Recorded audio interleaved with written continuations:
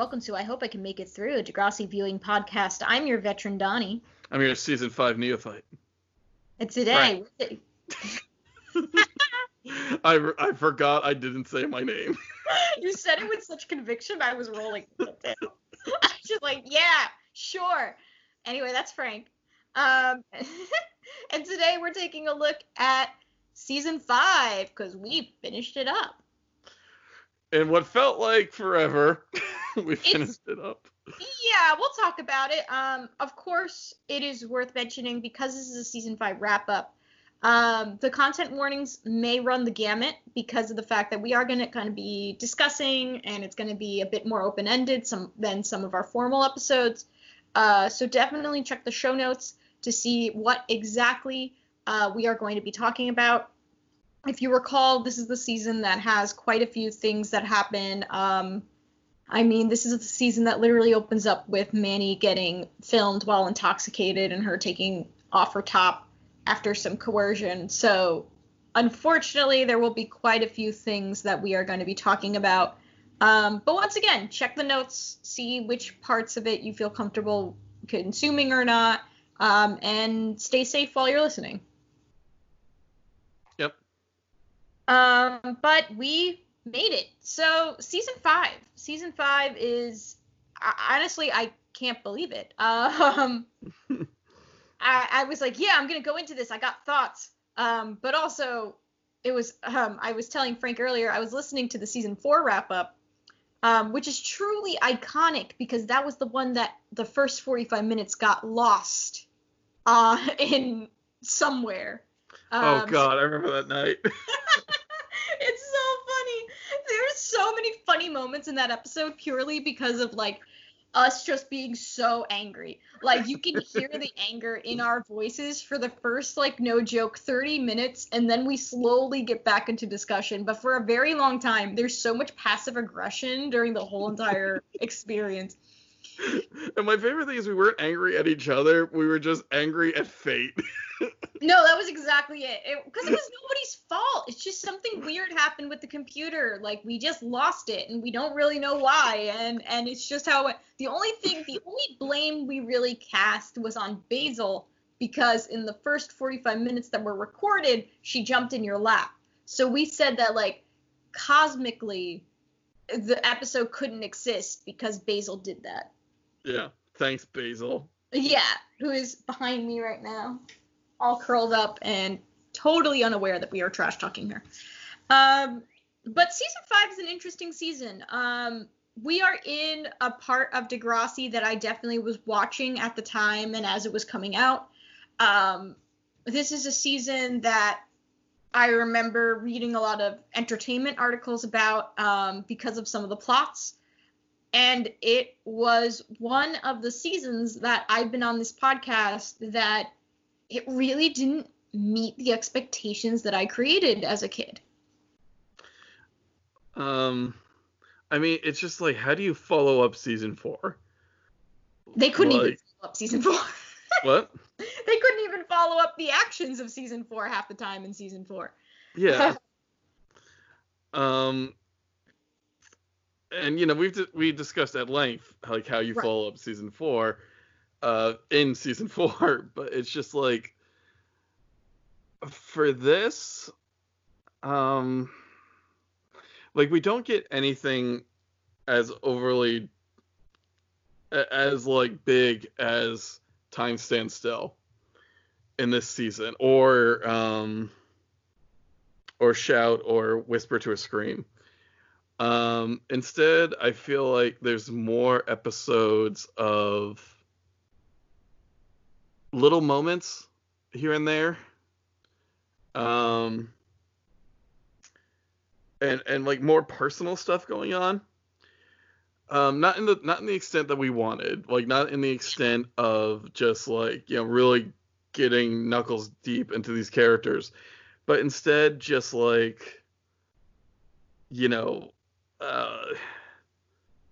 we're dealing with kids, like the main things aren't like there was this horrific event that happened at the school, so we're all dealing with that. Instead, it's just like we're dealing with like Manny's personal journey and Paige's personal journey, and eventually Emma's journey. But like, it's still, season 5 still leaves me unsatisfied. Yeah, I feel like my feelings towards season 5 are this. I think that storytelling wise, on a technical level, it's probably one of the tightest seasons. Like, everything seems to have a place. Plots stretch out throughout the season. There is a lot of attempts at consistency and things like that. On a plot level. On a character level, it's kind of horrendous. People are just kind of playing out the plots as opposed to the plots being kind of granted to characters that make sense. Like, honestly, I'm coming out of season 5 and it's like, who do I like? And not just who do I feel bad or who do I feel like the writer screwed over. Who do I genuinely like? Mm-hmm. Because legitimately, like, all of the characters have done something pretty upsetting, or they've done something that has been frustrating, or they have done something that, like, or they've, like, taken back, like, I feel like legitimately, non-ironically, multiple characters have taken back a cheating partner and things like that. Like, there are things in here that I just was not happy to see these characters do. And it wasn't even a case of, like, well, sometimes your faves have to do things that disappoint you, or sometimes your faves do things that are, like, you know, upsetting because that's just how the story goes. Like, I feel like a lot of characters have come out of this season pretty unlikable when they did have an okay ending in terms of character perception on season 4. Yeah. Like, sorry, I am struggling because I had to go back once again because a lot of times I forget what was and what wasn't in these episodes. Right. You know, like we saw the return, like we saw the return of, like, Kevin Smith again, and, like, I have to remind myself of that. And I think because a lot of these plot lines weren't character driven, they were just plot driven, that's why they're so forgettable to me. I agree. Like, oh, go on, sorry. Well, it's just like with when Craig was introduced, I remember his fear as his father, like, lost his temper for the last time, and, like, him, like, running out the window, and then his heartbreaking talk with Sean and Joey. You know, I remember Sean, like, being so cute on his first date with Emma, and how badly that date went. In season 5, I have to struggle. Like, I remember a pregnancy plot line. I remember JT ending up in the hospital. And it's just like, I remember these things, but I don't remember specifics about them because nothing really stands out. Like, seasons 1 through 4, I felt like I was in it with them. Season 5, I felt like I was just kind of surfing over it. Mm-hmm. And, like, not even, like, I was just, like, in a mosh pit and, like, being body surfed away from Degrassi. Like, there's no intimacy to it. Yeah, I'm actually really glad that you said that, because I was ready to just kind of blame it on the fact that my brain just does not contain information at the level that I want it to. But when I was trying to think back on season 5, I was finding myself really having to go through my notes, because I was just like, I don't really remember episodes. Like, I don't remember discernible episodes. Meanwhile, season 1 through 4, could I name every single episode? Probably not, but I can definitely tell you some highlight episodes, good or bad. I could tell you what their A plots were, what their B plots were, you know, moving moments and things like that. But season 5 was kind of a blur. And part of it, is the fact that a lot of these plots were carried out through multiple episodes, right? It's hard to kind of, with some of these overarching plots, it's hard to say definitively like one episode that things happened. But emotionally, it just didn't seem to resonate quite at the level that past seasons have.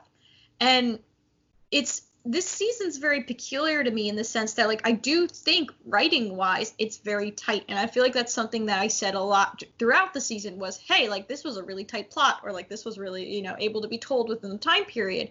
But once again, it and maybe the emotion might have made some of the writing sloppier, it may have made some of these episodes sloppier in the past. It did give it more heart. And I think that was the thing that I have been the most disappointed by as an adult watching this, is I felt that the earlier seasons, even season 4, for its issues, had a couple episodes that I genuinely liked and genuinely made me smile. Or, like, for example, when I was listening to the season 4 wrap up, we were talking about the plot in which Jimmy wanted to go to the Kid Elric show. And we talked about how much we loved Craig, Marco, and Jimmy's friendship, and how they were able to kind of be this, and we talked about the Euchre crew too, like these ideas of misfits kind of coming together and making these deep connections, and maybe not being perfect, but they're passionate and they care.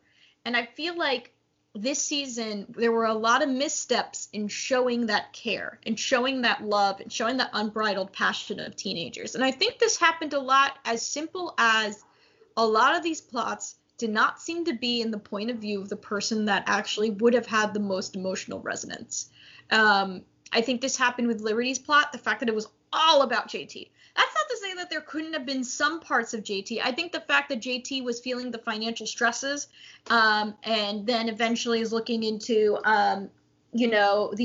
stealing drugs from the pharmacy and things like that. Yeah, that's right. That plot could have been from JT's point of view and could have stayed in JT's point of view. But all of it was, except for that one episode where Liberty is upset about how her son is going to be moving out of the country. And that just doesn't seem right to me. That doesn't seem like what it should be. Like, there's so little autonomy for her. And I feel this way similarly in the sense of the Paige and Alex plot lines. So much of it was Paige begging Alex to have motivation, begging Alex to do something. When the fact is that the real conflict there is what is blocking Alex? What is preventing her from doing this stuff? And we didn't really get to the ending of that or the conclusion of that until we got hastily toward the end of the season. And those are just two notable points. And I think this also goes kind of for Manny's situation, where so much of Manny's shit, and this is all season complaint because I don't think she ever really gets to speak for herself a lot of the time, but she has to suddenly be okay with Peter and be okay with the fact that Peter is in her life now because Emma is dating him. When the fact of the matter is that we never get to see her accept an apology from him. We never really get to see her, make him take account, like ask him for accountability for his actions. We don't see her do anything. Literally, in the way that it's written, we're just supposed to assume they've made shit work because Emma was sick. And that doesn't sit right for me. And I feel like that was the big misstep, where I feel like it's not that these plots couldn't have been told so much as they had to be set from different point of views from the people who were the most impacted by it. It felt like there was this fear of being in the epicenter. It felt like they wanted to go out toward other point of views a lot of the time, as opposed to truly going into the center of it. Who is the center of it and how are they feeling during it? And I think that is why so little of the season emotionally resonates. Well, you got to think about that. I think they did that beautifully back in, I want to say season 4, with that Ellie episode, where it shows her trying to manage everything and then resorting to cutting and self-harm to deal with it.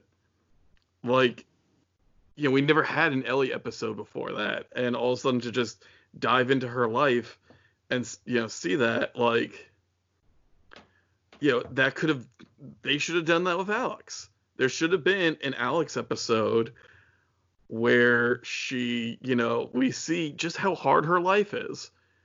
Like, and we see just like how she doesn't have enough to go to the school, and she doesn't like where her money goes. Because I'm assuming a lot of it goes to her mom, and I'm assuming a lot of that money is taken from her mom by her mom's boyfriend. And it's just, it makes Paige look like she doesn't want to understand, and it doesn't give any agency to Alex. Yes. But also, I want us to do a fun game of like, let's mention anything having to do in the first half of the season. Because fuck if I can remember anything that happened in the first half of the season, because we've mostly talked about the last half. It's hard to discern. But before we start talking about that piece, I do want to say that Alex and this apprehension toward looking in her life reminds me a lot of Sean. I feel like both characters have given plenty of red flags, and you're able to read between the lines, but there's been so much apprehension to truly showing their day-to-days. It's like we have an idea of how bad things can get, but we rarely actually see how their lives and how how the day-to-day goes for them. And it's frustrating because it feels a lot like there is this almost classist apprehension toward truly going, oh, like we do have characters that have different socioeconomic levels. We do have characters who have different life experiences. How are these life experiences different? And it's just very frustrating that both of these characters have been interesting insights potentially into different types of family structures, different types of backgrounds, different types of socioeconomic backgrounds, and yet there has been very little exploration on the plot, and there's been a lot of like sidestepping around. We had an episode that kind of looked at Sean's life after Tracker moves out. Very surprised to remember his name. Yeah, I am too. And he eats chocolate cake and drinks chocolate milk for breakfast. Like, it would have been nice to show Alex, like, well, there's nothing here for me. Like, there's no, like, how much work Alex has to do in her life besides just working at the movie theater and going to school. It's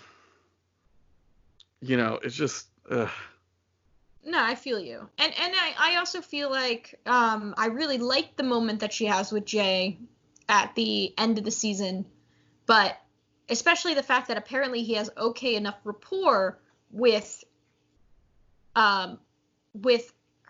like her family that he is still materializing to watch baseball and shit like that would have been an interesting thing also to see. And I feel like it would have made the back end of the season with them way more satisfying if it was a case of the two of them kind of avoiding each other because of all the context and because of what has happened to them, and building a friendship not as a do-over, but kind of as like we have both grown, we've both gone our separate ways. What can our relationship look like now? And I think that would have given so much more satisfaction toward the last part, which I already did quite like. Honestly, of the parts of the season, I think the moment with her and Jay is probably one of the most sincere and most engaging. But once again, it would be really fucking cool to have seen that be one of the arcs of the season. But that's also just me. Well, it would have been also because, like, Jay's out of school now. Like, he didn't try and worm his way back in like Spinner did. Like, what is Jay? Like, Jay doesn't appear to have any gainful employment. So, of course, he's going to go hang out with the one person who thinks he's cool. The, like, adult teenager that is, Alex's mom's boyfriend. It's true. Like, it would have... That would have... I really feel like Degrassi should have portrayed itself like an anime that has too many characters, like Fruits Basket, where it's just like, hey, we have like 12 or so members of this family, each one gets an episode. You know? Would Like, you say kind of like a Skins approach? I think I've never seen Skins, so I can't make that analogy. But I know you've made it multiple times. But it's just like, it would have been interesting to see Jay's boring ass like day where he does nothing but like smokes weed and like maybe hits on people who go into the dot until the dot tells him to leave. Yeah. Like, it's just and just like I know this is gonna sound like a pull, but they did this in Mighty Ducks in a 5-minute montage where Charlie and I forget the name of the one tough kid leave school and they're like, we're just gonna go join, like we're gonna wait till 18 and join the Nationals, and like they're going on a roller coaster in a mall a bunch of times, and they're like, how many times can we go on this fucking roller coaster? Like, that would have been nice to see Jay. Oh, Jay is like, yeah, I'm enjoying, like, a week in the life of Jay. Where, like, Monday, he's like, yeah, this is good. Like, I don't have school, I don't do anything. By Friday, he's like, I am so desperate for literally anything to do. So. Right. And I feel like that would be a better way to explore, like, I don't know, because like it's like Degrassi has this very like moral take on a lot of things, and I think this really happens with drugs and many things, but definitely drugs and definitely sex in the context of girls. But I feel like if you really want to try and get to the youth, I think trying to talk about how fucking lonely and awful it is to not have a routine is a great way to scare kids. That is a great way to get them to want to focus. But yeah, like I think that I think truly trying to get into the kids' heads, the characters' heads, acknowledging you're not going to have each and every one each and every time, but truly deep diving for an episode, for 2 episodes into these kids' heads would be a very good way to explore the limits of point of view. It'd be a way to kind of figure out an arc of some sort. But also potentially find that connection, because it's like, I don't know, it's just like, I don't expect one teenager watching these shows to have every single experience. But you can still want to follow along and want to cheer these characters on. And it's just very hard to cheer them on. I know earlier, Frank, you said, like, I can't really remember the first few episodes. And it's kind of hard to really, it's really hard to, like, I have to go through my notes, and it's not very easy to kind of find your footing in them, because they open up with, like, JT driving the car and Liberty saying, like, I'm pregnant. Well, isn't that the issue of it? Like, a show can't be built on shock moments. Right. Like, that's why I don't give a shit about Lost, because Lost was just questions and shocking turns. I'm like, I don't care about shocking turns. I care about character interactions, and, like, you know, Walking Dead has this problem too. Yeah, like the second series of Doctor Who, like, it's a 2-part episode. In the first part of the episode, like, you see both the Cybermen and the Daleks are on Earth, and it's like, oh shit, we've never seen anything like this before. This is a big threat. I don't remember shit about actually what happened in the episode, but that's the episode where Rose Tyler and the Doctor are separated. What I remember, I don't remember I remember the Daleks having one of the funniest conversations of just, like, bluster against the Cybermen. To, like, at one point the Daleks like, you are only superior to the Daleks in one way. What is that? You are easier to kill. Jeez. But I remember Rose Tyler slamming her fist against the wall, like, when she's separated from the Doctor, and just throwing all that emotion. And, like, I remember Manny taking her top off and physically moving away from the screen because I hated every part of it. I remember Liberty telling JT, I'm pregnant.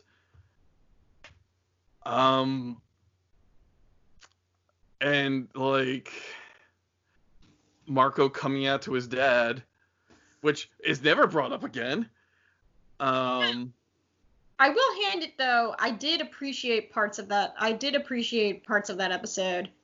But we'll talk about that later. But yeah, it's just it's moments, it's shocks, it's it's waiting for your reaction, not for your connection.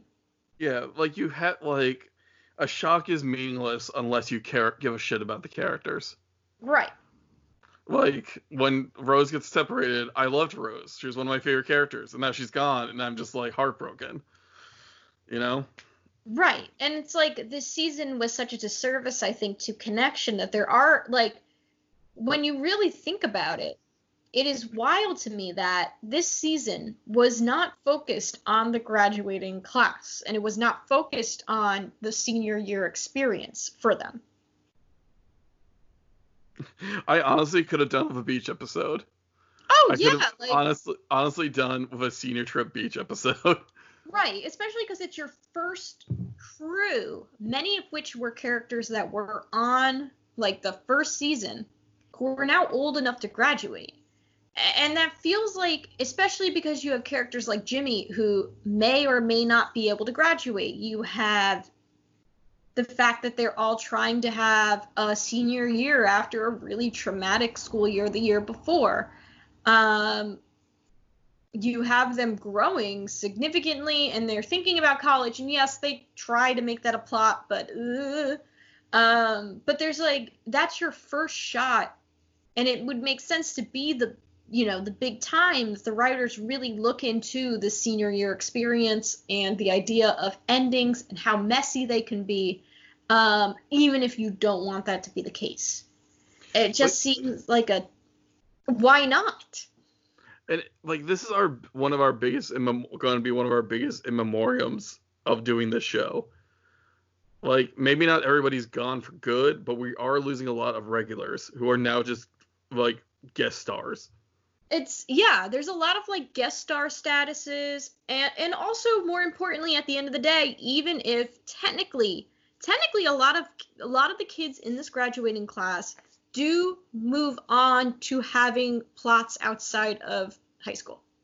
However, the fact that they are no longer students, like that needed a better send-off. The fact that they are no longer going to be in the halls of Degrassi with their plots deserved some sort of send-off, and some sort of conclusion. And arguably, not even arguably, honestly, I would have rather seen a good, solid send-off of this season for this crew than post-high school plots. Like, I would rather this be streamlined to the junior high school experience.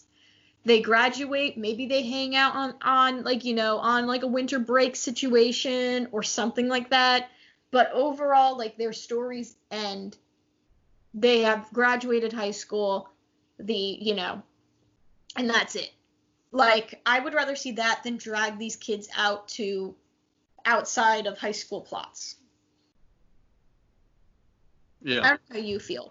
As a newbie. As a veteran, I'm a little biased in this, but once again, I would have rather seen like a really, really, truly good, respectful send-off for each of these kids than what we got. I mean, yeah, like I don't really want to follow Marco into high school and into college. I mean, like, it's just a different vibe. Like, I think the fact that college stuff gets lumped into YA is kind of sucks.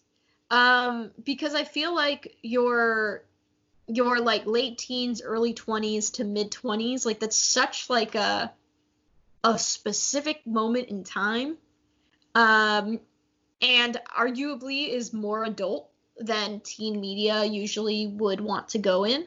And there is a lot of experimentation and there's a lot of identity exploration, but it's not the same as high school. So it really doesn't fit to me in teen media. Like, I feel like teen media kind of needs to be in its own, because the characters are going on a very specific path within that age group, and then once they age into the next age bracket, they have a whole new set of challenges. And I feel like when you start bringing the two together, it gets very tricky. I think a couple programs have been able to pull it off, a couple books have been able to pull it off, but it's few and far between. And like, honestly, most of the time, I would rather just the high school version is here, and if there is a college version, it's its own separate thing. Yeah. Well, it's just like, what other stories are there to tell with Paige, with Marco? Like, when Marco goes to college, he's gonna be not home. So, the whole thing with his dad is no longer an issue, except on holidays. And it was just like, oh, you're angry, you don't care for this, Dad? Well, I'm gonna just go back to my apartment or whatever. Like, and that's a story in and of itself. But it's just like, college is a time of freedom. And I think we discussed this in earlier episodes, where it's just like having the parents be a point of kind of like maintaining boundaries means something, and it's important. Mm-hmm. And once you remove those boundaries, though, it's just like, well, who cares? I mean, I would argue it's not that who cares so much. It's new challenges that don't fit the challenges of high school. Well, this is like, this is kind of, I don't mean like I don't care about the plots at all. Mm-hmm. But like, my thing is just like okay, so like, the way I see it is it's kind of like how the White Stripes used to write music. Like, they do whole albums with like, okay, this album, no slide guitar whatsoever. And then you get White Blood Cells, which is one of their best albums. Or specifically the song Little Room from that album. When you're sitting in your little room and you're working on something good, but if it's really good, you're going to need a bigger room. And when you're in the bigger room, you might not know what to do. So then you're going to have to think of how you got started sitting in the little room. So, like, with Marco, okay, he screwed things up with Tim, and Dylan wants him back. Okay, he screws things up with Dylan. Back in high school, Dylan was basically like the one stop in town. Mm-hmm. In college, that's no longer an issue. There are going to be dozens of boys who want to date that sweet, sensitive Marco boy. So that's kind of what I mean. Mm-hmm. Is like, problems that were in high school don't exist on the college level. Like, mm-hmm. It just, it doesn't, that's why I mean I don't care, because it's just like, well, you can just go meet somebody new, because college is a much bigger pool than the school. Your friends don't like you, cool, join a club, like join a fraternity. Like, it's not difficult. It's not as difficult as high school. It's difficult in other ways, but it's not as difficult as in high school. Agreed. So it's just, Well, yeah. I'm sorry, go on. No, that's kind of my point. Yeah, I mean, I guess to echo, like, I feel like what happens a lot of the time is, like, I don't know. There's nothing wrong with the limits of what you have to work with when your characters are in high school. Much like there's nothing wrong with the limits of what you have with your characters in college. But trying to kind of smash the concepts together, I think it does create this discrepancy that you are speaking to, where the stakes are just different. Doesn't mean that, like, neither plot is good or anything like that, but when you have them contrasted with each other, it is really hard to really pull it off. And, like, there are some dramas that can balance teen drama with adult drama with things like that. But I think when you directly start using the concept of college, it becomes really difficult to be able to follow as a viewer the stakes of what is high school and the stakes of what is college. Yeah. And the thing is, like, now that there are people in college, I don't want them mingling with the people in high school. That too. Like, it's just like, yeah, they're if they're freshmen and in college, and even if they're seniors in high school, no. Right. The only time I feel like I've ever truly been like, okay, I am actually interested in watching these characters interact outside of high school is, you guessed it, Friday Night Lights. But because that is also a very real struggle of student athletes of like, how do you move on when you have been like the best in the state at high school football? Do you go to college? Do you end up back home? If you're back home, what are you trying to do? And in the case of that, you had like a patriarchal figure that is the coach, who cares about these kids still and is trying to find ways to keep them on track, even if he can't necessarily do it. But once again, you have like a centering force that is Coach Taylor. Degrassi doesn't have that. Degrassi is kind of all over the place, which is fine. But it also makes it harder for you as a viewer to actually want to really follow these kids into college, because it is supposed to be just a scattershot of a high school experience. And that's fine. And that's all it has to be. Because at the end of the day, at least the way these kids are framed, we have so few student athletes, we don't even have that question of like what it's like to leave school after you've like been the best at your sport and you were a big fish in a small pond. None of these characters are going to have that problem. Jimmy could have, but he doesn't have that problem anymore. Like, it's just, I really wish this season was truly like a look in being a senior, in like, you know, exploring how these characters have grown and exploring in the ways that they haven't, and in many ways why they need to get out of here and continue to work toward becoming, you know, an adult. I just feel like it was really disappointing, especially when we got to the last episode, in which the graduating class hardly had much of a presence for most of it. What's funny is I feel like you kind of misspoke the word of presents as presents, like as in gifts, and I'm just like, yeah, I mean that's why they gave who knows what to Snake, because fuck, it doesn't matter. And what kills me is I'm thinking, like, as we're talking about this, I'm thinking, like, you know who did this so much better? Doug. Yeah. Like, there's a whole episode where Doug is moving on, I believe, from like 8th grade to high school, and he's so nervous and scared about it. And then, like, it turns out the bully Roger the bully, who he thinks is scared of nothing, is like, I'm also terrified. Like, I used to be a big man here, and like, I don't know what to do in high school.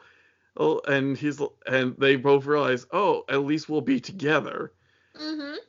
I would have loved to see the opposite of that in this, where it's just like, fuck, like, we used to be together and now we're not. And it's just like, that means something, because my high school career, I was just like, woo, glad this shit's over. But we have people who are actually friends in this. And, like, leaving means something from Degrassi, but they didn't do the legwork.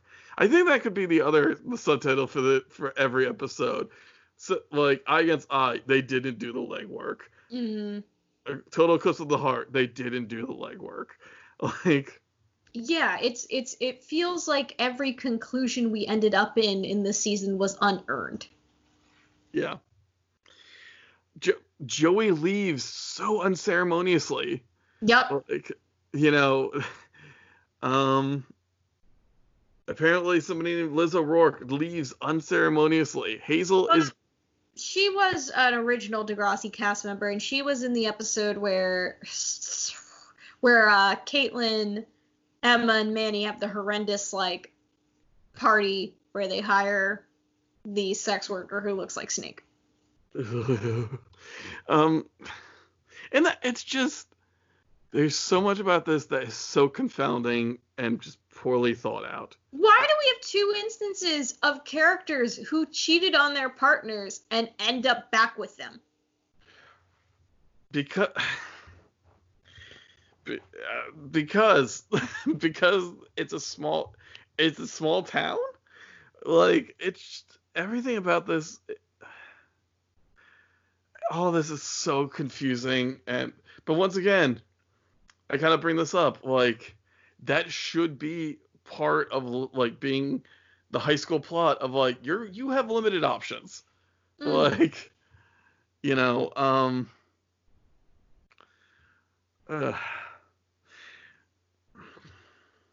I don't know, like I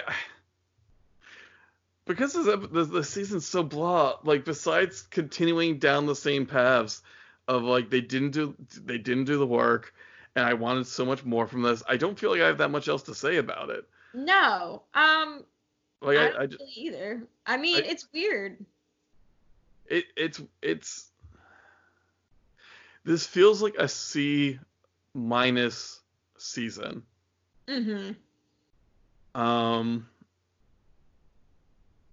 Like it just feels like we're just moving on. Like, and you know, we had a huge thing last season. Okay, well, for those who watch Killing Eve, this feels like season 3 of Killing Eve, except not good.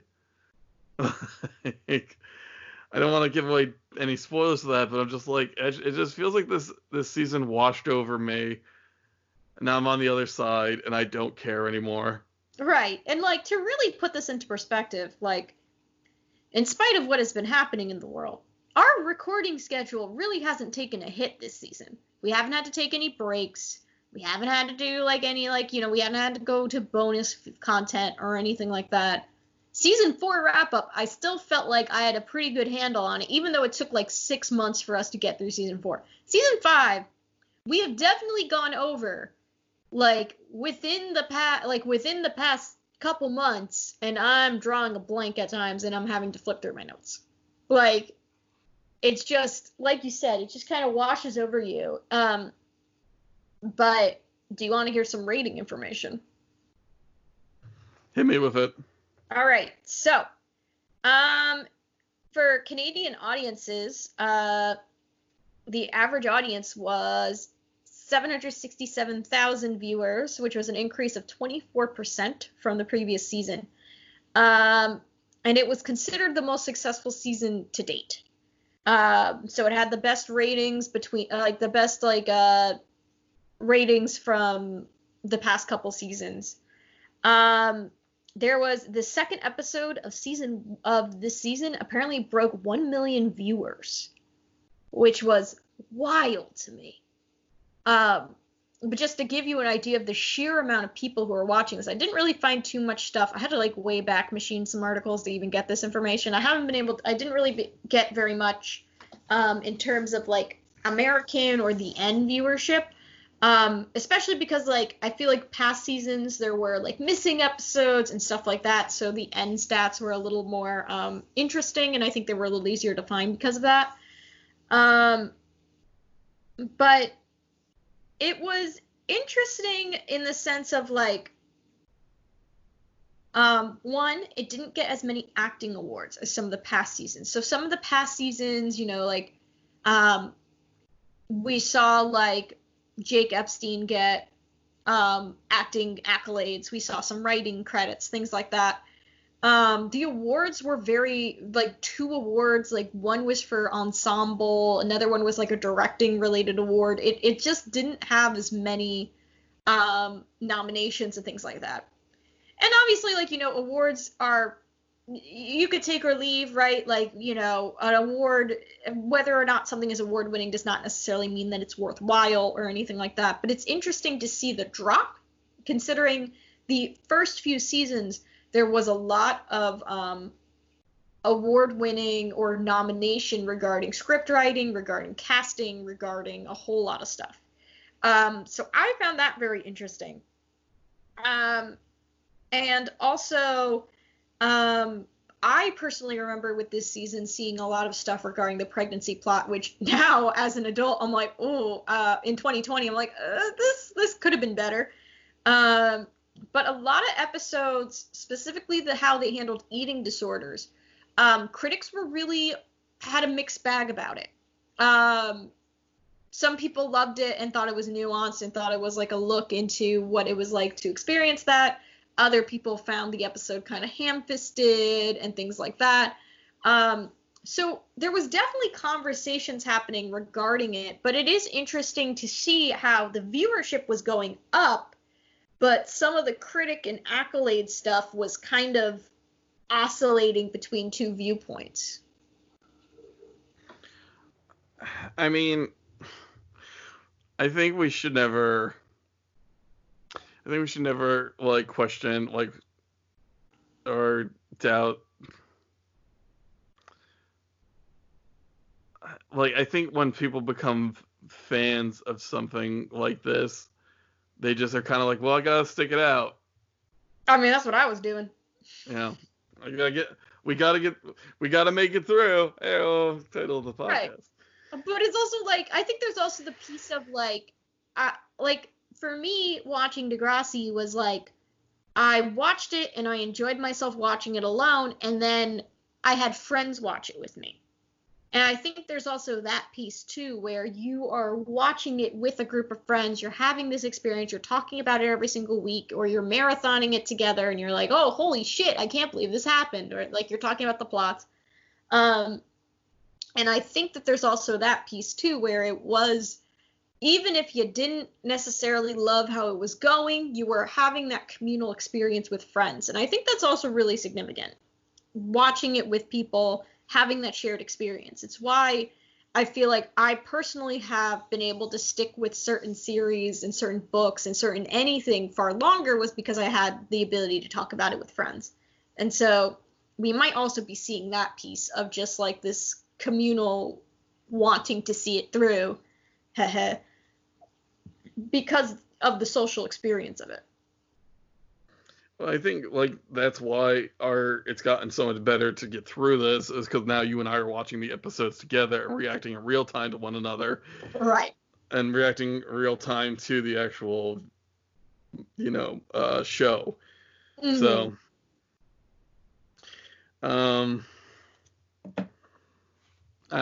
but yeah, I'm kind of ready. I already gave my ranking for this season. You already got it? I thought you already said it, but it's a C- season. Oh, right. It sounded more like it was like a C- season, but you're like, officially for sure this is a C- season. Like, it's just, it gave me what I wanted. It gave me Paige and Alex, but everything else around that was such a trash fire. Like, fucking, I'm like, and it finally gave me good Joey. Yep. Like Joey trying his best, and Joey finally dating somebody who was really nice and fun, and being a big goofball, like dad. I'm like, this is the Joey I've always wanted. But yeah. Yeah. Let's go to some of our bits that we do when we get to the end of the season. We got our first, which is things that make you go ooh, and things that make you go huh. So I had trouble finding an ooh, to be honest with you. Hoo-hoo. I guess my if I had to pick an ooh,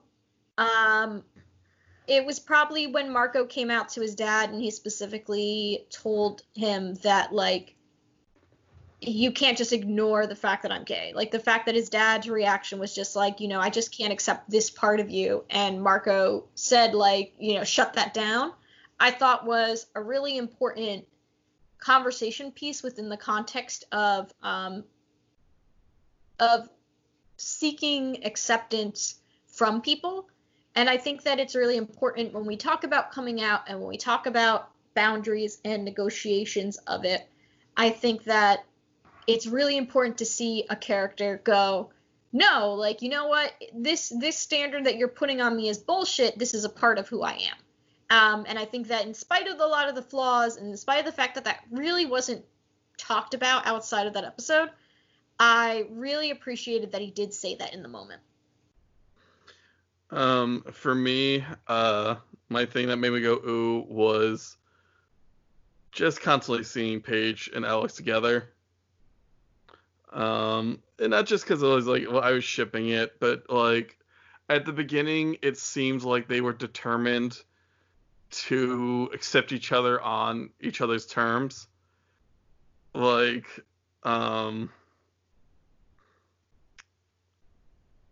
like Alex seemed to accept, like, okay, Paige is very, very girly, and Paige is just like, Alex is Alex. And like I feel like in a better writer's hands, that could have really become something even more amazing. But alas, they got together and became background dressing, which bummed me out. Yeah. So. Sorry, Frank. Maybe in the future. Yeah. I'm sure even if in the future it won't be well.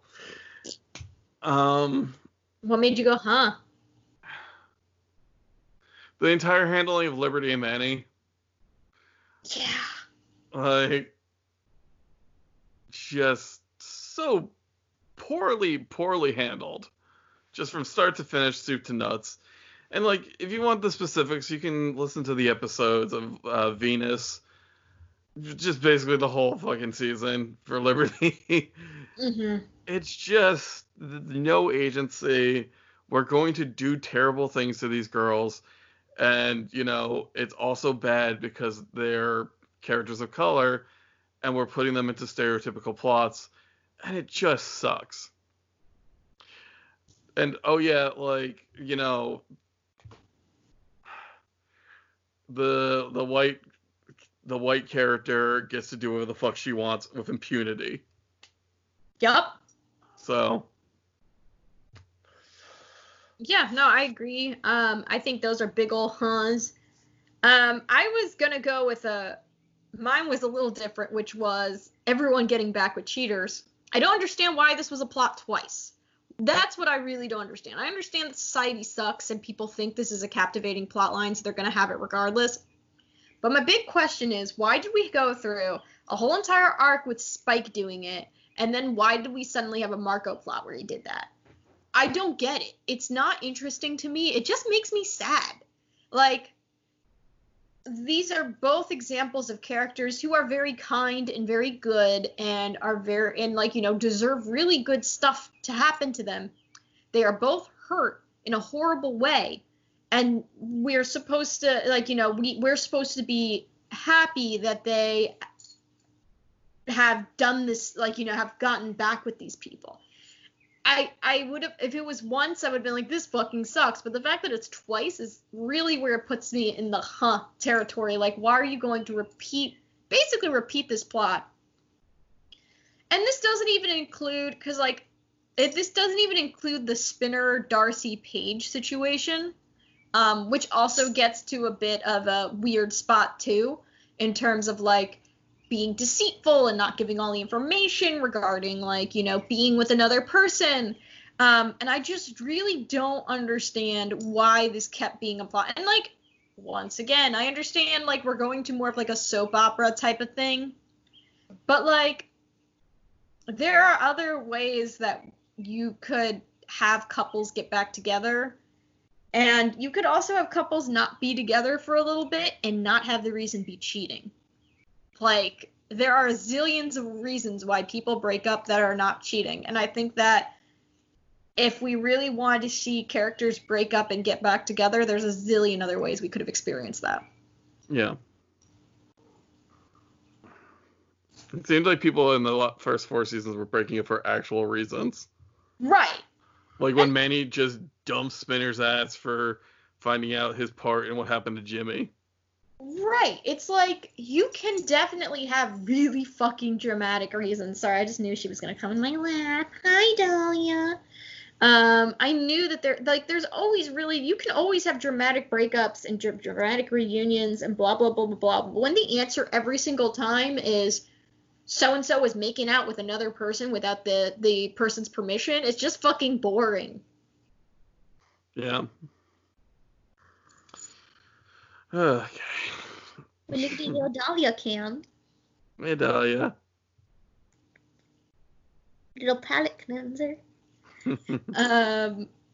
So next is characters comings and goings. So this is the worst welcome to Degrassi I have ever fucking done. Both of these characters have been kind of absolutely horrendous, and honestly, one of which I'm surprised we haven't talked about more, but I think it more speaks to how much we don't like him. Because welcome to Degrassi, Peter. This little man is a fucking dark cloud on this show. And I try to not come in swinging with character hate. Because the truth is that I have complicated feelings toward a lot of characters, but I wouldn't even say I hate, I don't hate Spinner. I have really, I think he fucks up, but overall, I have some fond memories of him that I can't hate him. I can't hate Craig, which I know is for some people is very controversial, but I can't hate him. There's a lot of characters that even if I think that they were fucking idiots for seasons, I will not say I hate. Peter, I fucking hate. Because he comes in, he's so self-assured that, because, Peter disappears for a fair amount of the episodes, then only appears in Emma plot lines, which we actively try to, disassociate from. The Emma plot lines then became Snake cheating plot lines, and it's just he comes in and he acts like a fucking villain, and it's just awful. It's we said it, Rick was a monster, Peter's a villain. Yeah. And then the show tries to redeem him at the back end, and it doesn't work for me. I don't know if it worked for other people. I don't know if Peter has fans. If you're a fan of Peter, examine your life. I'm sorry. Whoa. If you can name me one redeeming quality of Peter and back it up with evidence that's in the show, I will secede my point. But I'm driving the Peter hate train, so But the thing is, Peter reminds me of a character that was done way better on Gravity Falls. That Disney cartoon. Gravity Falls is great.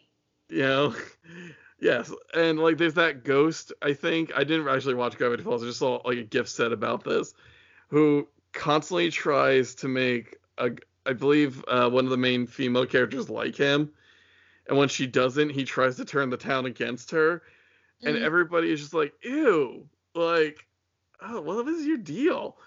And I know, you can say different time period, but it's still gross, and Peter is still terrible.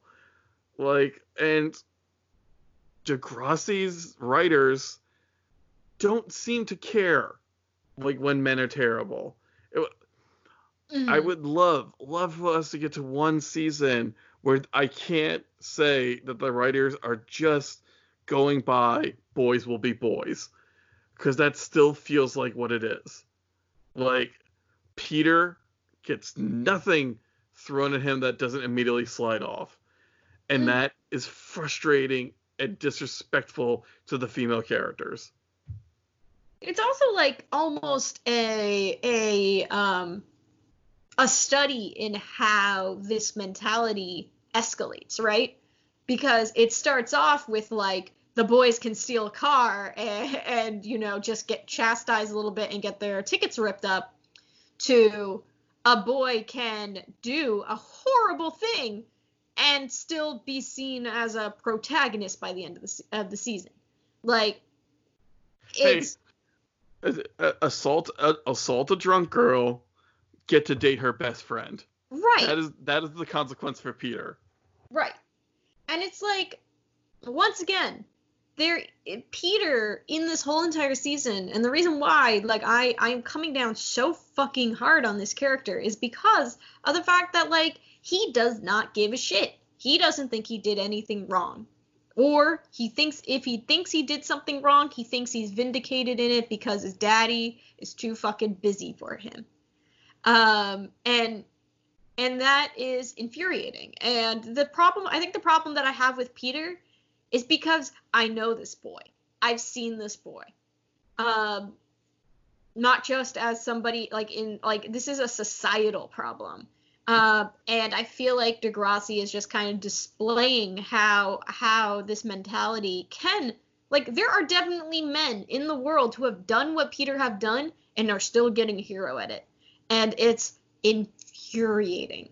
Yeah. And it's just like, I think that's why I'm very curious if people, I don't even know, like, I'm curious if people really like him. Because even as a kid, and I've said this before, even as a kid, I hated him. I did not like him because I liked Manny, and I didn't like what he did to Manny. And I didn't necessarily have the capacity to really deep dive in the deeper implications of the fact that he never really took accountability for it. But that alone was enough of a reason that I was like, I don't care how many episodes you get, Peter. I don't care how many plots you get. I don't care how nice you are to Emma. You hurt Manny. And I'm curious if, like, he was a character that anyone genuinely came around on, because, like, once again, I wasn't super into the fandom, so I can't really speak to, like, what the fandom was like around him. But that alone, as a kid, was enough for me to just be like, I don't like this dude, and I'm not gonna like this dude. And I don't know, it's just, like, as a teenager who was not thinking too much about, like, 2020, what are the deeper implications of this plot, I was still not liking him. I just don't understand. It really doesn't make sense. He really is a rain cloud on the series. And it's just like, there's no redemption. We're just supposed to roll with it because the writers keep forcing him down our throats.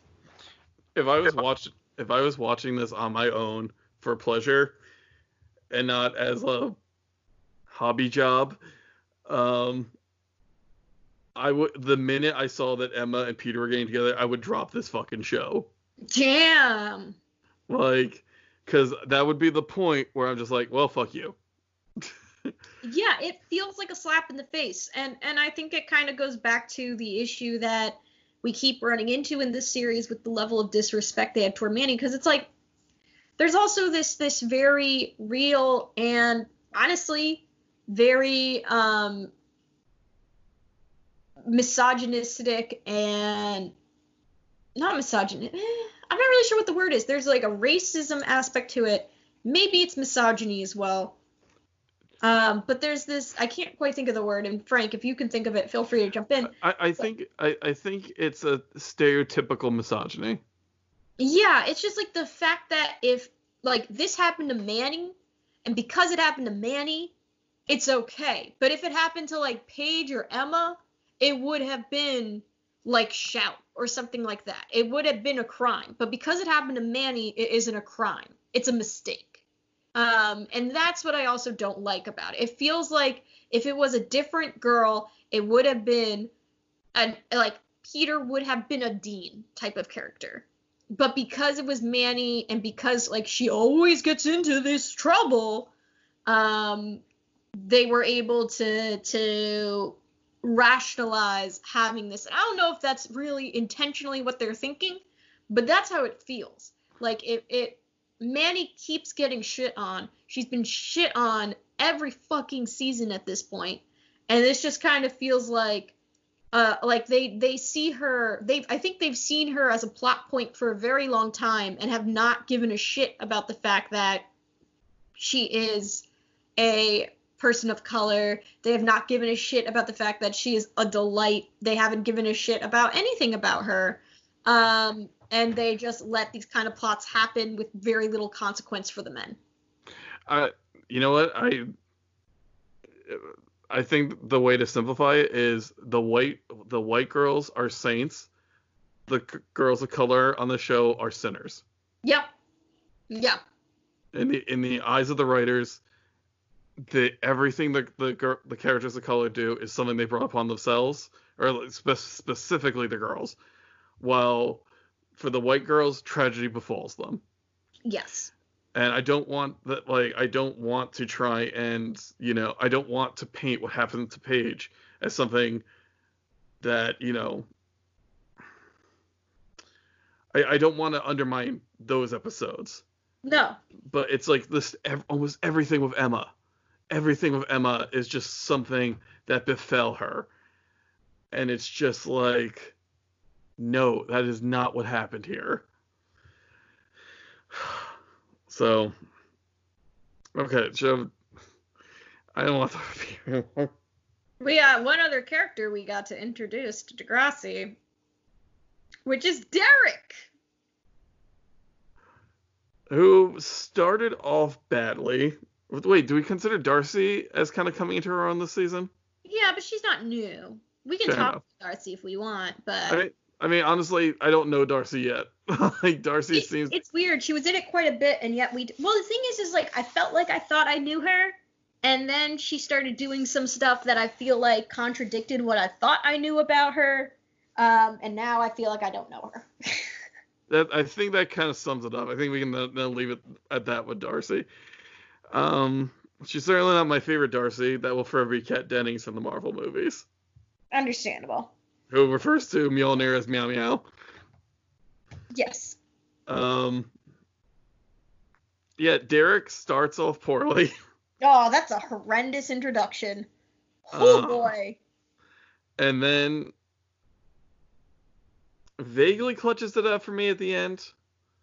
I know they're playing on my sympathies by making him like, by playing like, well, I'm adopted, I never got to know my mom, and I want to connect it with you, Liberty, on that level.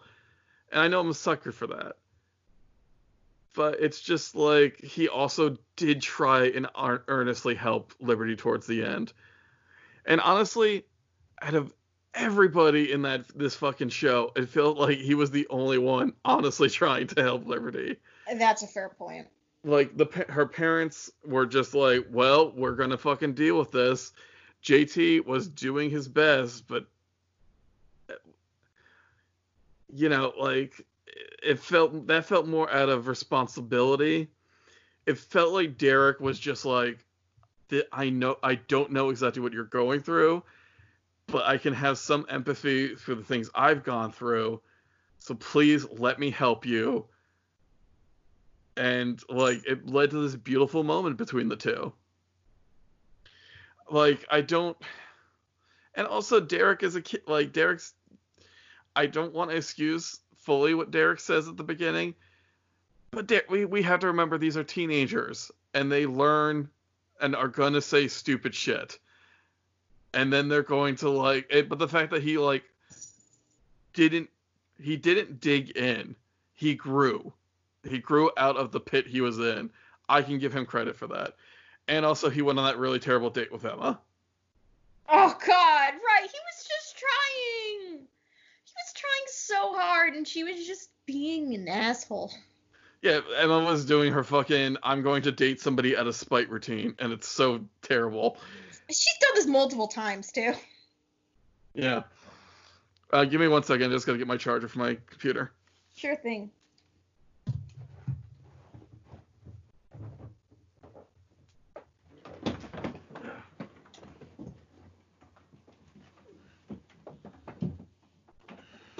I'm watching a video of cats for a second.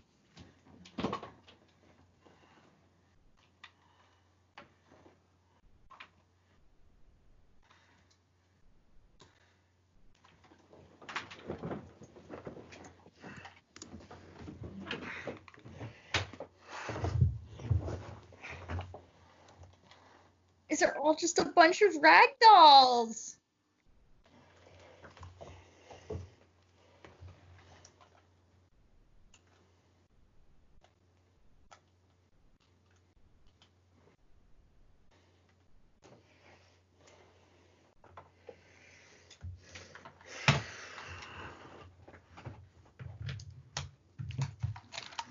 I'm back.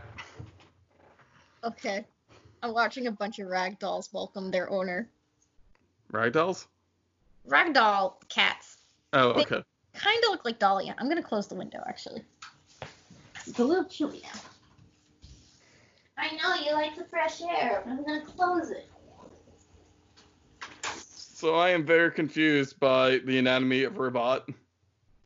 I love Ribbot. Don't question Ribbot. They're perfect. She's like, I need to work on my muscles. I'm like, you're metal? Ribbot is perfect. I like rushed because he was sick today. Aww. Oh shit, an entirely new part of the house. Yeah. I just feel like my back was hurting, so I'm lying down. Fair enough. All right, so goings. We had a fuck ton lot. Technically, goings, not really. Joey, Well, Angie, and Diane. Yeah, I mean, yeah, but they're all kind of part of the same thing. Hazel. Yeah, but Hazel's the only one of the graduating class who is officially, like, done with the series. The thing is, I like this is the season I really started to enjoy Joey, but I think a lot of that has to do with Diane. I love Diane. I thought Diane was great. In the like, she reminded me of a woman Ron Swanson would be into. Like when he says, I like a strong, self-possessed woman at the top of her field. Your Cheryl Swoopses, and whatnot. And that's what Diane felt to me, because she just shows up. She's like, yo, I want your bald ass. Let's do this thing. Right? I really enjoyed it. Well, it's also like, I was thinking about this also, where it's like, these are the type of adult plots that, like, as an adult viewer watching a teen show, it was enjoyable. Like, for the longest time, so much of the adult plots are basically just cheating. Yeah. Especially with all the Caitlin and Joey nonsense. And it was nice having a plot that was not that. It was just, like, I liked that the challenge was that she's younger. And I like that the challenge was that, you know, she has a group of friends who were very mean. But, she, you know, she was trying to find common ground between the two groups because she genuinely liked him. Like, I liked that that was what they were struggling with. Because ultimately, I feel like, especially in the case of Joey, where he has 2 kids and he, you know, his life path has been a little weird, especially because he is a widower and things like that.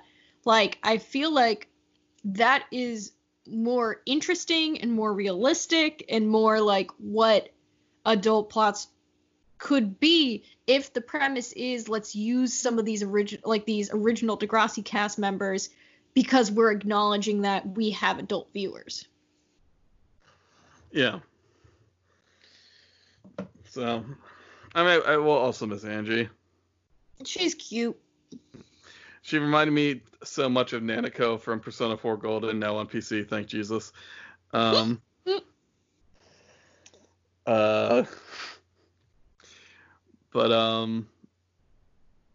Hazel hurts.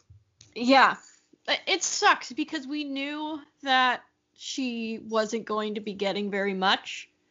But I think what really frustrates me about Hazel is, in many ways, there's not really a fadeaway. You know, it's not like, oh, we had her for a couple episodes and then she just kind of disappeared. Like, Hazel has been in a bunch of episodes and has been a supporting member of a lot of plots and has been a love interest and things like that. It's just that she has been screwed out of any opportunities of an A-plot. And I feel like that is what truly hurts. And the thing also with her is that I feel like acting-wise, her actress is really good. It wasn't a case of, like, she's a weak, you know, she had weak acting skills and, like, maybe that's why, like, the plots were necessarily granted. Like, she had the talent. It definitely was just that the writers are fucking racist. And it blows. And I don't know. it really was. It's one of those moments where it's like, yes, there's a lot of structural racism at play, and this is just an example of it. Um, but I will think a lot about how, like, even as a kid, I liked her. And I find that so interesting of how likable she was as an actress and how likable she was as with what she was granted. And it just makes me wish that we saw more. And not even just what they set up in the first A plot that they gave her. Just in general. Like, I just found her to be such a charming character that it just sucks. I don't know how else to put it. It sucks. We've talked a lot about Hazel. We've talked a lot about her role or lack thereof in plots. And it just sucks kind of seeing her just get sent off, and this is how her character ends. Yeah, this done. I'm looking at cat butt. Yeah, you are. I wish there's more to say, but I think you've summed it up like fully. Fare thee well, Hazel. Yeah. Okay. So now we'll go to highs and lows. So usually we do our favorite episode or least favorite episode. This was hard. Figuring out the top of the class was really hard for me. And my reason why was most of the time, the way that I approach the best episode of the season is I go, which had the strongest A plot, B plot combination. So a lot of the time when I have selected the best episode, it has been in terms of craft. It has been in terms of like, this episode, these A plot and B plots complemented each other. There was interesting, interplay between them, etc., etc. I really struggled finding one that I definitively was like, yes, the A plot and the B plot were good. It felt like a lot of these, I personally, if I liked one plot, I hated the other plot, or a lot of the episodes, honestly, are taken up by the JT and Liberty pregnancy plot. Mm-hmm. And pretty much all of those episodes I really got upset by because of the fact that it was all about JT and it wasn't at all about Liberty. It wasn't at all about Liberty and the zillions of moments of interplay that come with her situation. And I didn't have a coherent best episode. So I just went with one that I liked more, which was Tell It to My Heart, which I wish had more of an impact on the plot. But at the end of the day, it's an episode that resonates with me, and I, relate a lot to Marco's struggle of coming out and being out in school versus being out at home versus being out to certain parents. So I went with that. But even then, I don't feel as great about it as I have in other seasons where I was like, yes, this is the best episode. This one just kind of felt like this was the best I could find. I'm going to go with Lexicon of Love. Mm-hmm. Those felt like tight episodes, and it led me to get what I wanted. So I'm going to be selfish. Yeah, Lexicon of Love isn't bad either. That was my second. So that's fine to me. Wait, actually, what was the one where Hazel, Paige, and Alex get in that food fight? Oh, jeez. Wasn't that one of the subplots of the Emma eating disorder episodes? Oh, no. No, I'm actually going to say those. Our Lips Are Sealed. Mm-hmm. Despite how uncomfortable those episodes made me, I felt like they're the best made episodes. Fair enough. So, and those B plots kind of gave me exactly what I wanted. That's true. Those are very sad.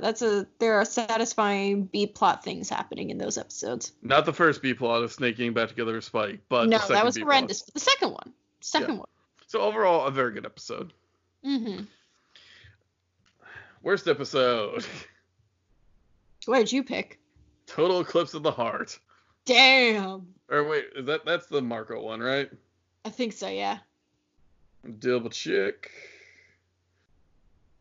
Why is the Wikipedia article so long? There was like a lot of articles written. I didn't really talk about it with critics because it's like, but some people were saying that there was like an After Elton article during the time that was saying that like Degrassi allowed its LGBTQ characters to be flawed. So maybe it has to do with that. What's your least favorite? I was gonna say High Fidelity just because I felt like it was a disservice to that graduating class. Like, thank you for introducing me to stars as a kid, but like overall, like, no thanks. It's also like, and we haven't talked too much about this, but like, I feel like a lot of the friendship club stuff just didn't age well. No. I think it was very much what the situation was back then. If you want to know what it was like to be in like a predominantly white Christian high school, and religion was like youth group was trendy, like this is a very good way to understand that from that like mid-aughts era. But it just doesn't I mean, just the world's different, right? Like the conversation surrounding religion, and the conversation surrounding Christianity, and the conversation, like, I feel like it's just not the same. And I think that I understand why it went in the direction it did at the time. But I think this is one of the worst pieces in terms of how it has aged.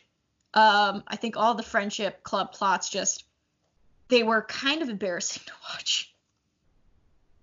And I think Spinner's arc and his relationship with it ran continuously into this issue in which he was not acknowledging what he did wrong. And because of it, his seeking salvation through Friendship Club came off really frustrating and not particularly compelling. So we ended up in the mess that we did. And that's just how it is. But I think that the fact that dominated High Fidelity when it should have been more about the seniors and their graduating, or in the case of Spinner and Jimmy, the fact that they aren't graduating, it was just frustrating. It was upsetting, especially after you have followed these characters and cared so deeply about these characters for so many seasons, that they don't really get like a true send off outside of like basically a montage. Yeah. It's a montage. Like, not even satisfying one, because it's just like, I don't know, there's so many unanswered questions. Sorry. I also, interesting enough, I wrote a note in here, because I was re-listening to the season 4 recap to prepare for this. And I feel like it's worth mentioning this while we're talking about High Fidelity and we're talking about relationship dynamics. I made a note in season 4 that I really enjoyed Marco, Craig, and Jimmy's relationship dynamic because, and according to what I had said back in season 4, they weren't weighed down by Spinner. And now we're in season 5, and guess who weighed them down? Spinner. So, interesting. Really wish past me remembered what happened in season 5 so I wouldn't have to, like, be terribly wrong in season 4's recap. But I thought it was interesting that I had said that, and then what happened? Spinner fucking bogged down the fuck out of season 5. Yeah, I don't care for Spinner. It's just, it's similar to Peter. He doesn't actually take accountability for his shit, so why am I supposed to feel bad for him? Like, it's a case of, like, especially in the case of teenagers, like, teenagers are going to screw up, and they're going to make mistakes, and they are going to do bad things, and they're going to do wrong things, and that's okay.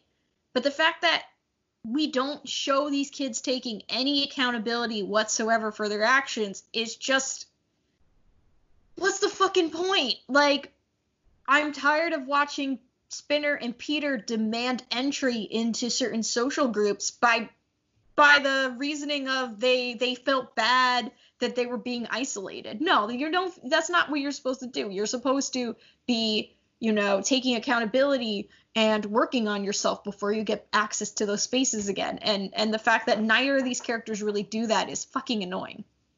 Yeah. You ready for superlatives? Sure. These are the same that we have. Honestly, I had trouble with these because of the nature of this season, but we will try our best together. Best all around. I said Jimmy.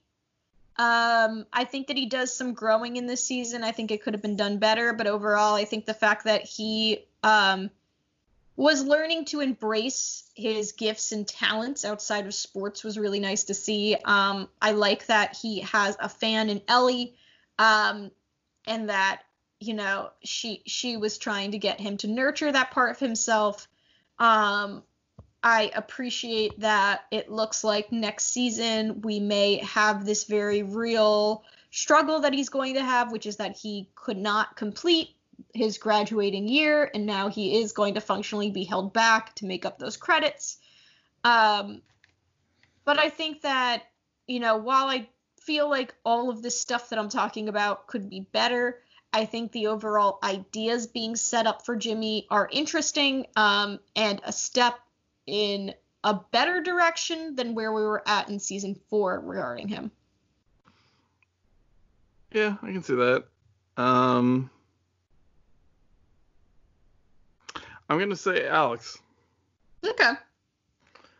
Because I feel like we've consistently seen her trying to be better, trying to be different than she was in the last season. It falters towards the end because she's just so frustrated with Paige and her situation. But I definitely feel like Alex was the most true to herself through the entire season. Plus that last thing where she just gives that guy, like, that mansplaining dude at the end, like, a glare as she, like, just pumps butter on his stupid popcorn. True. Fair. So yeah.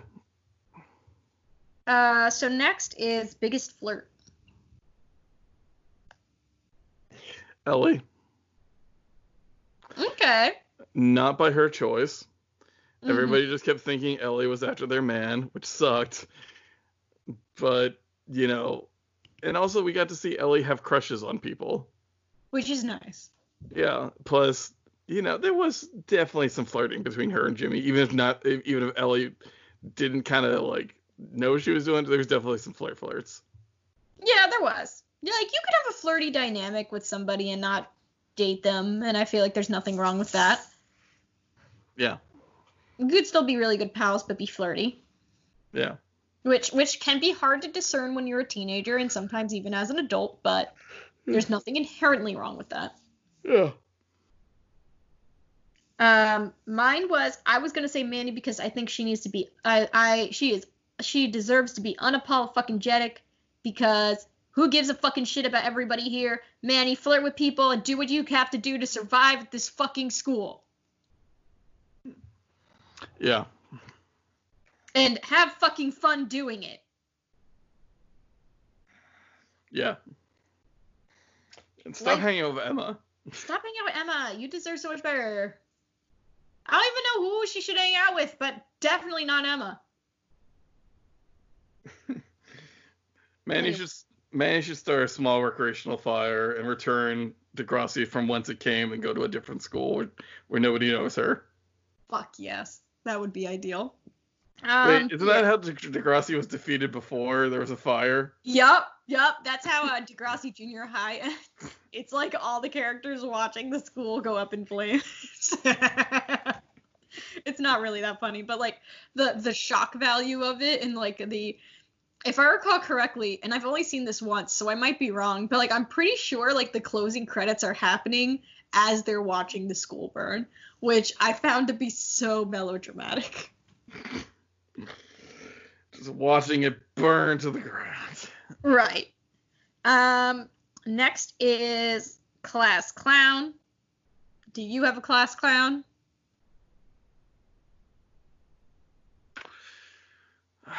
trying to think who made me laugh the most.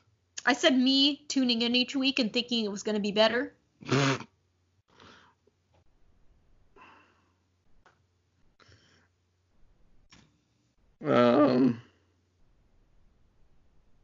Whatchamacallit? How about I'm gonna say Joey. Sure. No, not Joey. Okay, never mind. I was gonna roll with it. I was like, yeah, sure, whatever.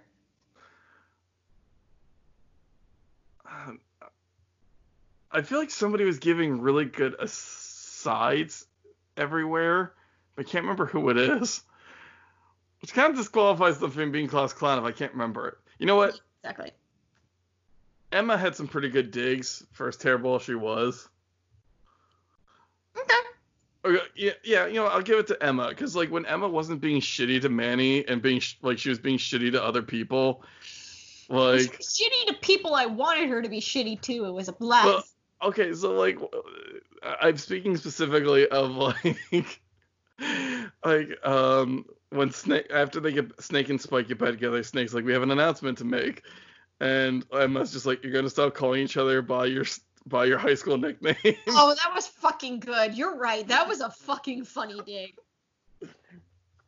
Like, if she, I think that's the point of Emma that makes me upset the most, is she has powers that she could use for good, but she never does. I mean, that's the big thing to me about Emma, is the fact that she is sitting on a whole lot of potential in her role, and the fact that she should be the do-gooder. Like, she should be. It doesn't mean that she has to be great at it all the time, but she's framed as this environmentalist and everything, and instead she's like a very good exposure of white fragility. Like, I feel like that's kind of what she ends up being, and I don't even think the writers intended her to be. But the fact that, like, she was supposed to be this, like this figure who's supposed to be trying to cure the world's ailments, and instead she's causing them or reveling in them, is just like, it's like a villain arc, but I don't know if it was ever supposed to be a villain arc. Yeah. So. But yeah, next one we have is cutest couple. Joey and Diane. Yeah, that's right. You know what? I'm gonna give it to them too. I thought they were delightful. It's weird because I couldn't really cheer for any couples, but as soon as you said that, I remember that was in this season, and I was like, they were great. Yeah. Do you remember when Diane was helping Andrew with her homework? I do. It was wonderful. Yeah. But next is Life as a cute Life of the Party.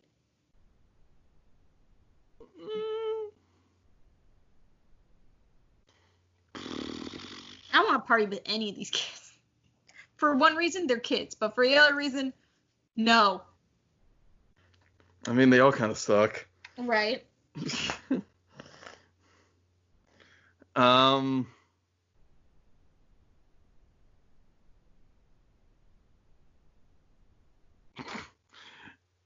Caitlin.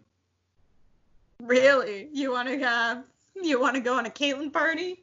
Because it's gonna get fucked up somewhere, and I don't mean like get drunk. You just want to be there when it happens. Like, I want to be there like at 2 a.m. when 3 of our group are just missing. We don't know where they've dropped off, and we have to go find them.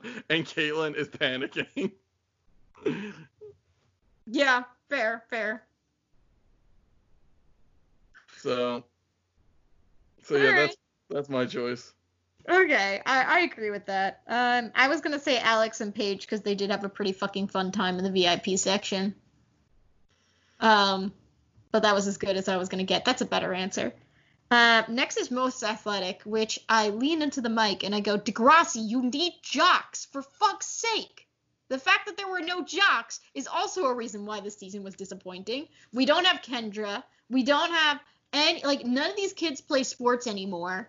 We literally had an arc in which Jimmy decided he doesn't want to do sports anymore. We got no jocks. I am starving for jock content, and I feel like it is necessary. And I don't understand how we're having a high school show. This is when you know the writers of it were not popular kids in high school. Like, they were all this kid, and I feel like this is a disservice to the high school experience. And once again, I plead to you, Degrassi, I don't care how much you didn't like the jocks in high school. You need them. They are part of the ecosystem of a high school.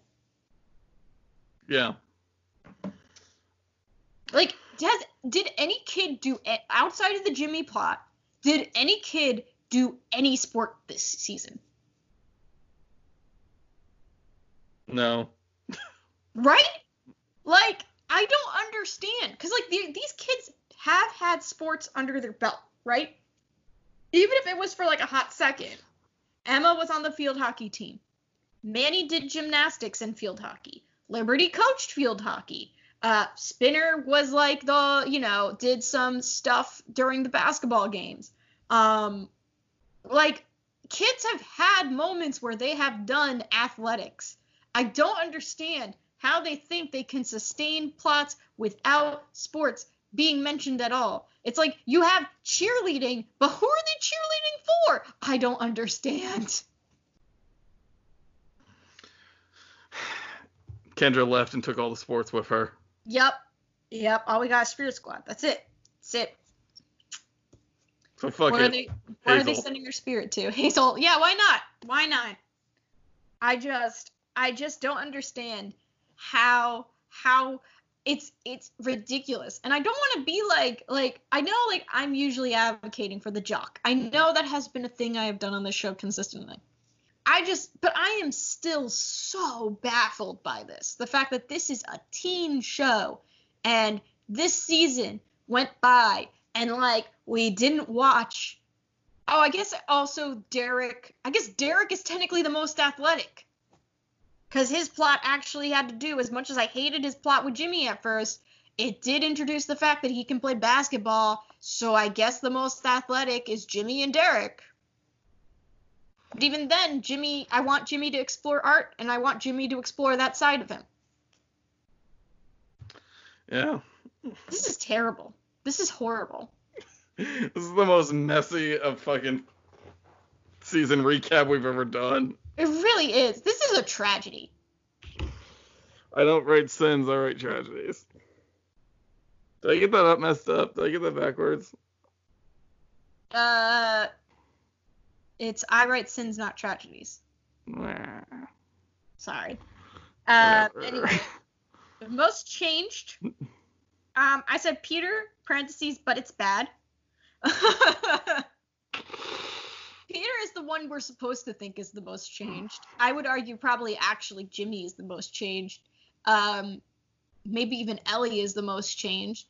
But I think we're supposed to believe Peter is the most changed. Yeah, I agree. Yeah, I agree. It's fucking terrible. It is. Just get rid of Peter. Just send him to a farm upstate where he'll be happy.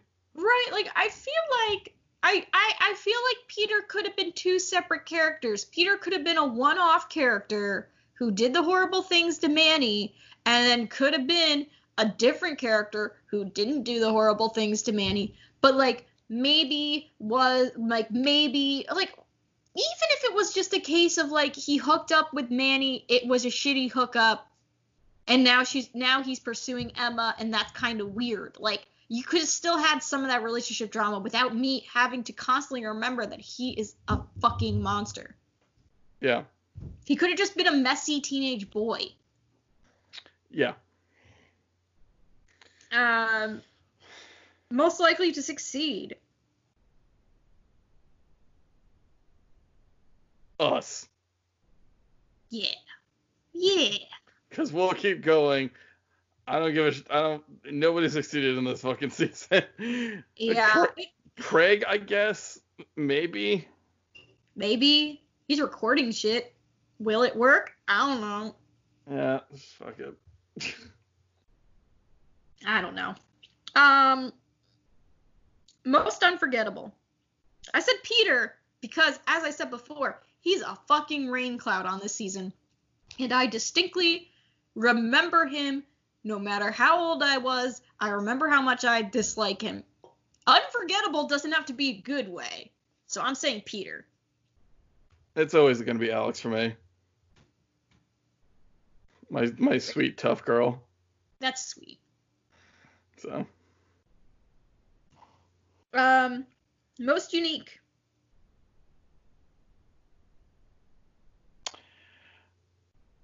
Jimmy. That works. Because Jimmy, like, we're seeing, like, I was about to say we haven't really seen this, but, like, then High School Musical kind of stole the whole thing for Troy of Jock who wants to be a music man. But it's just like Jimmy's struggle is, I feel like, the most unique out of all of them. I mean, we literally saw Liberty's plotline with Manny, except this is a different execution of it. You know, Emma's plotline towards the end, we saw that with Toby, but this is a different execution of it. Snake and Spike's plotline, we've seen that multiple times. This is a different execution of it. Mm-hmm. You know, it's just, but Jimmy's is just like, hey, I'm changing. I'm evolving. Mm-hmm. Not, I'm adapting. Not to say that I don't, like, I think, like, sports folk are lesser folk, but he's, you know, it's like a Pokemon evolution. He's getting stronger. Mm-hmm. So,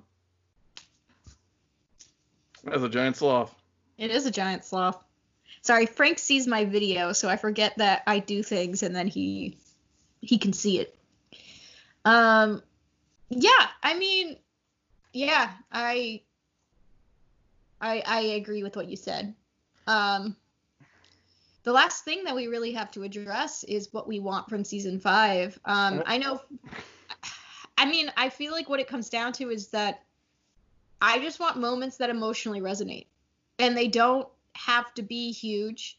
I know that in the shadow of the plots of season 4, it's, you know, it's hard to decide where you want to go, especially because season 4 was so loud in terms of some of the plot points.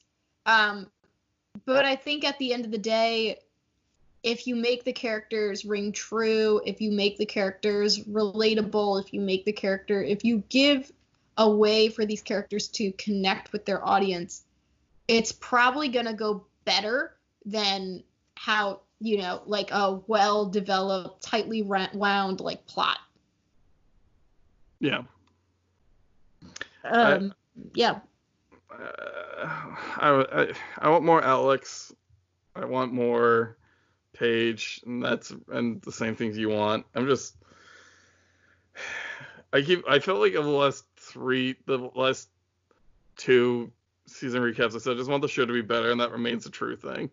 And that's how I feel like the show gets better, but we'll see if it happens. Yeah, I mean, I want to say I want less cis people, but I know we eventually see some trans and gender non-conforming characters down the line. We still got a while.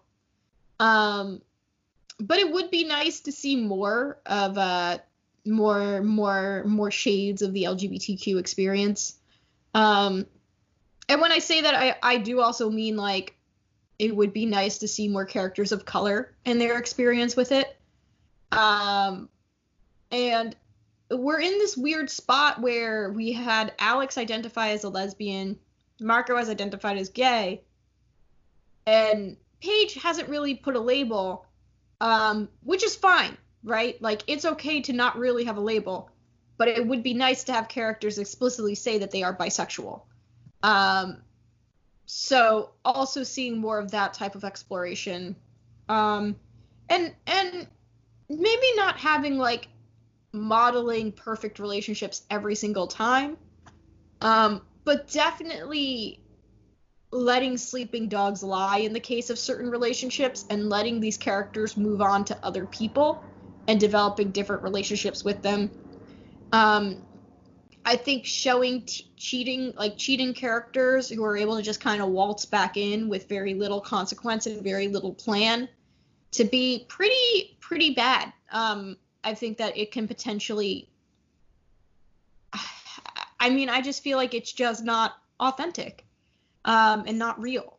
And I think the fact that I also don't want to see these plots happening like multiple times within the season. I understand some things are going to repeat. I don't have as much of an issue with that, especially because like every situation is different. Like, yeah, you can make the argument that Manny and Liberty have both gone through a similar plot in the sense that they both have to deal with an unplanned pregnancy. But once again, they're both going to handle it differently. I don't mind repeats, but I want to see what's unique and new in these situations. And I don't know. It's just, I feel like just finding the heart again is kind of what's necessary. And I understand we want to see dramatics, we want to see that type of stuff, but like I think you can have both. I truly believe you can have dramatic, sweeping moments, but also still have heart. Yeah. So we'll see what season 6 brings us. Yeah. And hey, we made it through. Woo! Somehow, some way. But in all seriousness, I am excited to check out season 6 with you. I'm excited to see where we're going to end up. I'm excited to see where the conversations we have will go. And I am hopeful that with a new graduating class means we get some fresh blood and maybe we will find some new faves. Oh, fuck. I now know what we're going out on. Oh. The Eels song, Fresh Blood. Nice. I'm glad that I could inspire. So I guess we'll just do you have any other final thoughts about the season? Not really. All right. Well then, if you, gentle listener, have any questions, comments, concerns regarding the season, feel free to email us at ihopepod@gmail.com. Feel free to ask us really anything. We'd love to answer. If you want to keep in touch with us on social media, you can follow us on Twitter at ihopepod, or you can follow our Facebook group at I Hope I Can Make It Through Podcast. And we love seeing anything, everything, questions, memes, observations. We may not always reply to them, but we definitely read them, and definitely marvel over them. And usually we get so overwhelmed, then sometimes it takes us a little while to get back to you. But know that we read them and we enjoy them. I don't know if you saw, Frank, but someone left like a comment on like one of our episodes, and it was really, really sweet. I didn't actually see it. What was it? I didn't pull it up on me for right now, but it was a veteran saying that like they're excited about the show, and it was just really sweet. I'm really glad to see like veterans connect with this, because I know that I am not an expert. I feel like there are people, if this was a Degrassi trivia game, I feel like a couple people would beat me. But I hope like my love for the series still shines through even during episodes like this, and I hope that also.